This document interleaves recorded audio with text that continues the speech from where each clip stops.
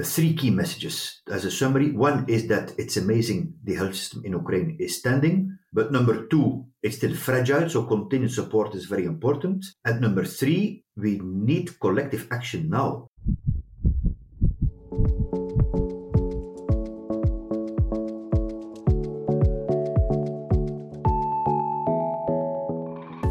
Hello and very warm welcome to Euractiv's Health Podcast, where every week we dive into EU health policy and bring you the latest health news from Europe. This week our reporter Clara is talking with Regional Director of WHO Europe, Hans Kluge. In the interview they talk about Ukrainians' healthcare system reconstruction, touching upon the physical and mental health needs of the refugees and limited access to sexual and reproductive rights for Ukrainian women in Poland.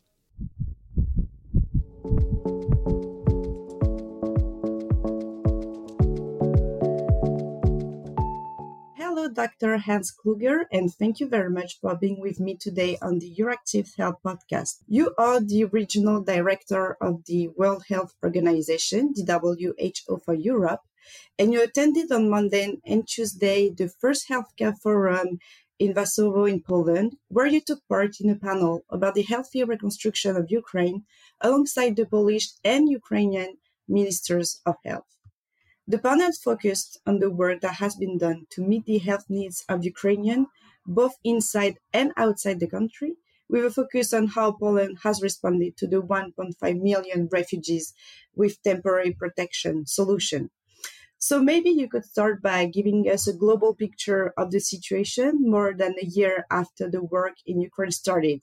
What are the health needs of the Ukrainian refugees, and also what has been done so far to meet their needs? Thank you very much for having me on the program. Indeed, since the start of this devastating war, every 3 to 4 months, I go myself to Ukraine, to Kiev, to the front line with the Minister of Health, Dr. Viktor Lashko. But we're also very active in all surrounding countries, from big countries like Poland, Hungary, to Moldova, which very generously have been welcoming up to 7 million Ukraine refugees. And I'm really astonished how people literally open their hearts, their homes for our Ukrainian friends. I have been to all those countries. And there has been particularly attention, speaking from health, to ensure uninterrupted treatment, which, for example, in the case of tuberculosis and HIV, was so important because Ukraine is in tuberculosis a high-burden country. There's also an issue of HIV. And if I take the example of Poland, because the healthcare forum was taking place there, Poland has been taking very quick action to allow the same type of medicines to continue in Poland, which originally were not registered there. In Moldova, then, I saw, for example, Ukrainian people laying side by side in dialysis centers. So what happened is that the Ukrainian refugees were being incorporated into the national healthcare systems based on universal health coverage. And that's something really amazing. We also have to realize that the majority of the Ukrainian refugees, and I always see this myself, are women, children, the elderly, and of course they have particular health needs. An example that I was very impressed about, which was mentioned by the Minister of Health, Adam Niedzielski, yesterday, is how Poland has been fast-tracking accreditation and licenses for about 7,000 Ukrainian doctors and nurses. And this is really a win-win, because the whole of the European region, every single country is facing a crisis of the health workforce. We see strikes, we see migration. So, on one hand, this tremendous capacity of highly educated people from Ukraine is not being wasted if they leave their country. And for countries, it's also a very big win situation. So, I really would like to encourage all countries to follow this example from Poland. Now, if we're looking forward, what are some of the big ones still is, of course, mental health. I mean, in every crisis, mental health is a big issue.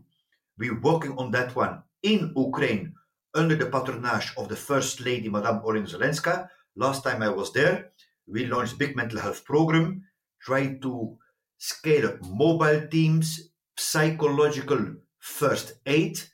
I mean, if people ask me how many people have been impacted by mental health, I mean, everyone is impacted. So, as you just said, we've seen a huge solidarity in terms of healthcare, of providing healthcare access to the refugees. But what still needs to be done? I think what needs to be done is not to allow any fatigue to support the Ukrainian people, be it inside Ukraine or in the refugee hosting countries. Actually, it's a very good day to talk about this because today is World Refugee Day. So I'm very happy actually that we have this interview today. You know what, in Poland, for example, colleagues were mentioning that the 1.5 million people from Ukraine represents an increase of 5% of the population. So all health systems in our European region are facing enormous pressure.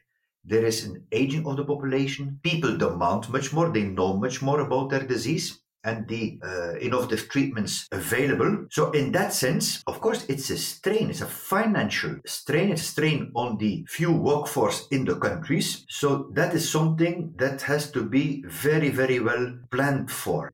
This continuous integration of the needs of the Ukrainian refugees into the national health systems, because we don't know, unfortunately, how long this war is going to last.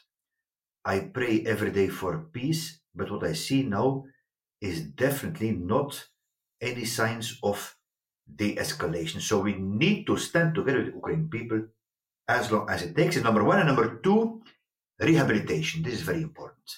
That was what the Prime Minister Shmyhal asked me last time I was in Kiev, and also Minister Lashko, Minister of Health. There's so many people who lost limbs, including children. I went myself to rehabilitation centers in Ukraine. And of course, if there are very complicated needs, the EU countries, Moldova, are accepting patients from Ukraine to provide sophisticated treatment. If it's for children, it needs special prosthesis. So when the child is growing, that the prosthesis also is adapted. So this need for more sophisticated support for rehabilitation and prosthesis is still a gap to be filled. Okay, and do you think there is enough support from EU member states and maybe from countries that have more sophisticated hospital like France or Germany? Because sometimes, for example, as you just mentioned, in Moldova, it can be not as sophisticated as more wealthier EU countries. So do you think those countries that don't have a common frontier with Ukraine, they also do enough on their side? First of all, because you mentioned Moldova, again, I must say that I was very impressed, also in Moldova, that whatever Moldova has is being shared to the maximum of their potential. So it means also the EU should support not only Ukraine, but Moldova, because Moldova does not necessarily benefit from the EU support mechanisms like EU countries. But coming back to your question, I really want to thank all donor countries, not at least the European Union, which is really stepping forward. But the key issue here is again to continue this, not to allow any fatigue to happen, and to support as long as it takes. And the key issue here, each time I go to Ukraine, I'm so amazed that this health system is still standing. The WHO, as of today, has verified 1,006 attacks on healthcare, which is a very clear breach of international humanitarian law. But still, this health system is standing, but it's very fragile. So budget support is very important. EU, Canada, US, UK to support salaries of the healthcare workers inside Ukraine. Actually, what we're seeing now is that less patients are being transferred outside Ukraine to EU countries, because the Ukrainian health system wants to take care of it itself. So I think that what will be important is the EU to support the Ukraine health system recovery, and that's what we discussed in Poznan in Poland, and is going to be discussed today and tomorrow at the recovery conference in London, that we strengthen the capacity inside Ukraine. For example, in Zhytomyr, it's a regional medical center on vertebrology and rehabilitation. We're supporting that center as WHO to become a center of excellence on rehabilitation. So I think that the focus has to shift a bit to strengthening the health services and specialized treatment inside the country. Okay, so in a way, that's a good news that you are telling us, because despite the hospitals that have been destroyed, despite all the needs for refugees in terms of medical access, and despite maybe the workforce that sometimes had to leave the country for safety reasons, the Ukrainian healthcare system is still standing. Absolutely. Absolutely. It's amazing. Again, the caveat is fragile. So we have to continue the budget support, because if we don't pay the salaries anymore, then it's over. A priority for WHO and also for the international community is to support the resilience of the healthcare workers. Because we should remember that before the war, they were working day and night, these doctors and nurses, on the COVID-19, on the vaccination for the polio outbreaks. So they didn't have a day of rest. Each time I go there, last time I went to the front line, Dnipro and beyond, I met surgeons in the hospital receiving every night the most traumatized soldiers, and several of them have not gone home since the 24th of February last year. Can you imagine? I mean, I stand in admiration for the doctors, the nurses, the paramedics of Ukraine, but every human being has a breaking point. So we need to work on the mental and physical health of the healthcare workers themselves. And I really want to commend here the inspirational leadership by the leader, the Minister of Health, Dr. Victor Lashko. If you are enjoying listening to Euractiv's Health Podcast, a friendly reminder that you can subscribe to our newsletter that comes out every Wednesday, the same weekday as our podcast. We will make sure to keep you up to date with the main EU health news. And don't forget to check other Euractiv podcasts such as Agri-Food Brief, Tech Brief, and Beyond the Byline. You can listen to us on all of your favorite podcast platforms. Usually when we speak about access to healthcare in the time of war, and we've mentioned it a bit before, we think about the physical injuries, but as we said before, there are also some mental health issues. Is it a priority as well for the WHO to help Ukrainian people on the mental health side? It is a top priority. Last time I was in Ukraine, both Prime Minister, Minister of Health, the First Lady, Madame Olena Zelenska, asked two things. The first was support, to double our support on mental health, and second on rehabilitation. So we launched, when I was last time in Kiev with the First Lady, the mental health program, which is championing. And that's very important, because mental health is not only an issue in the healthcare sector. It has to do with the employment, social services, the Ministry of Veterans. And there is very important to decentralize, to move away from institutionalized support, to keep people for a very long time in the sanatorium, the hospitals, towards a community-based center. I will never forget what the First Lady told me. Said, Dr. Kluge, every single of our persons in Ukraine should be a psychologist, meaning every person has to find coping mechanisms to deal with the stress, which can go to very severe forms of psychosis, or people who have been raped or sexually abused, to anxiety, depression, uncertainty about the future. So we as WHO are taking this into top priority, and we have a lot of support from the European Commission. I want to commend in particular here to Commissioner Stella Kyriakidis and the DG Sandra Galina, who are supporting us. But it's never enough. Mental health, and I'm still convinced that we only see the tip of the iceberg.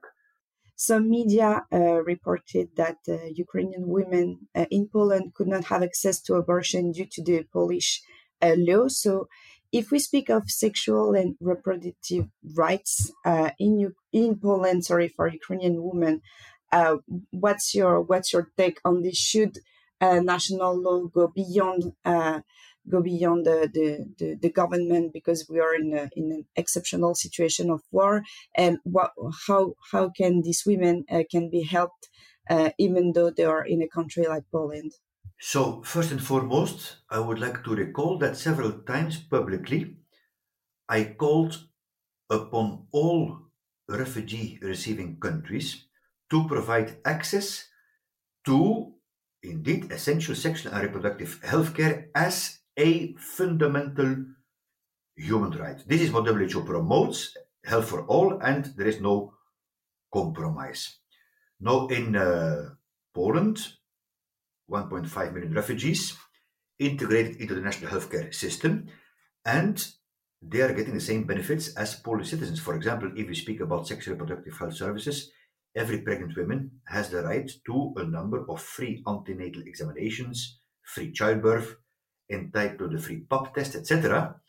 But here particularly, I want to acknowledge the civil society, non-governmental organizations who have been really working tirelessly to respond to needs of the women refugees on sexual reproductive health, for example, in accessing safe abortion emergency contraception services, and to assist them in overcoming access barriers, including providing the hotline, which I discussed very openly with the colleagues of the Polish Ministry of Health. Another great progress is that WHO country office in Poland, with the Polish counterparts, now in 6 pilot regions, is implementing the WHO guidelines on clinical management to provide high-quality healthcare for survivors of violence. And we know very well that the 2 most common forms of violence against women are intimate partner violence and non-partner sexual violence. So this is a top priority. Okay, and so as you said, you had this discussion with the representative of the Polish health ministers. This is something you've talked about. Absolutely, and not only in Poland, be it in Poland, in Hungary, Romania, Slovakia, all the refugee countries. We recently had a meeting in Bratislava, Slovakia, with all the 7 refugee receiving countries, and this was one of the discussion points. I mean, WHO stand there is very clear, of course. Health system, as you know, is a national competency, but again, time and again, particularly in these times where we see huge flows of refugees, both Dr. Tedros, WHO Director General, and myself keep calling for access to essential, time-sensitive sexual and reproductive health care as a fundamental human right without any stigma and discrimination. And for example, what was the answer of the Polish government? Very open-minded. I mean, because they were also recently, this was very much, as you say, into the media. So I think it's a great step forward that we are working together to operationalize the WHO guidance on clinical management to provide high quality care for survivors of violence, to work in partnership with the civil society, providing the hotline, and we will continue to work on this and make progress. Do you have anything else to add? 3 key messages as a summary. One is that it's amazing the health system in Ukraine is standing. But number 2, it's still fragile, so continued support is very important. And number 3, we need collective action now. So this is not over. On the contrary, we hope and pray for the best, but have to prepare for the worst. And again, whether we speak about Poland, the European Commission, Moldova, other countries have been really stepping up. But this is going to be not a sprint, but a marathon. So we have to prepare ourselves also psychologically for the long haul. That is all from us today. Thank you for listening. We also want to hear from you. So if you have something to say, don't hesitate to drop us a line. Our email address is podcast@euractiv.com or contact us on Twitter or LinkedIn. This episode was brought to you thanks to our multimedia team, so special thanks to them. Until next Wednesday, and stay healthy.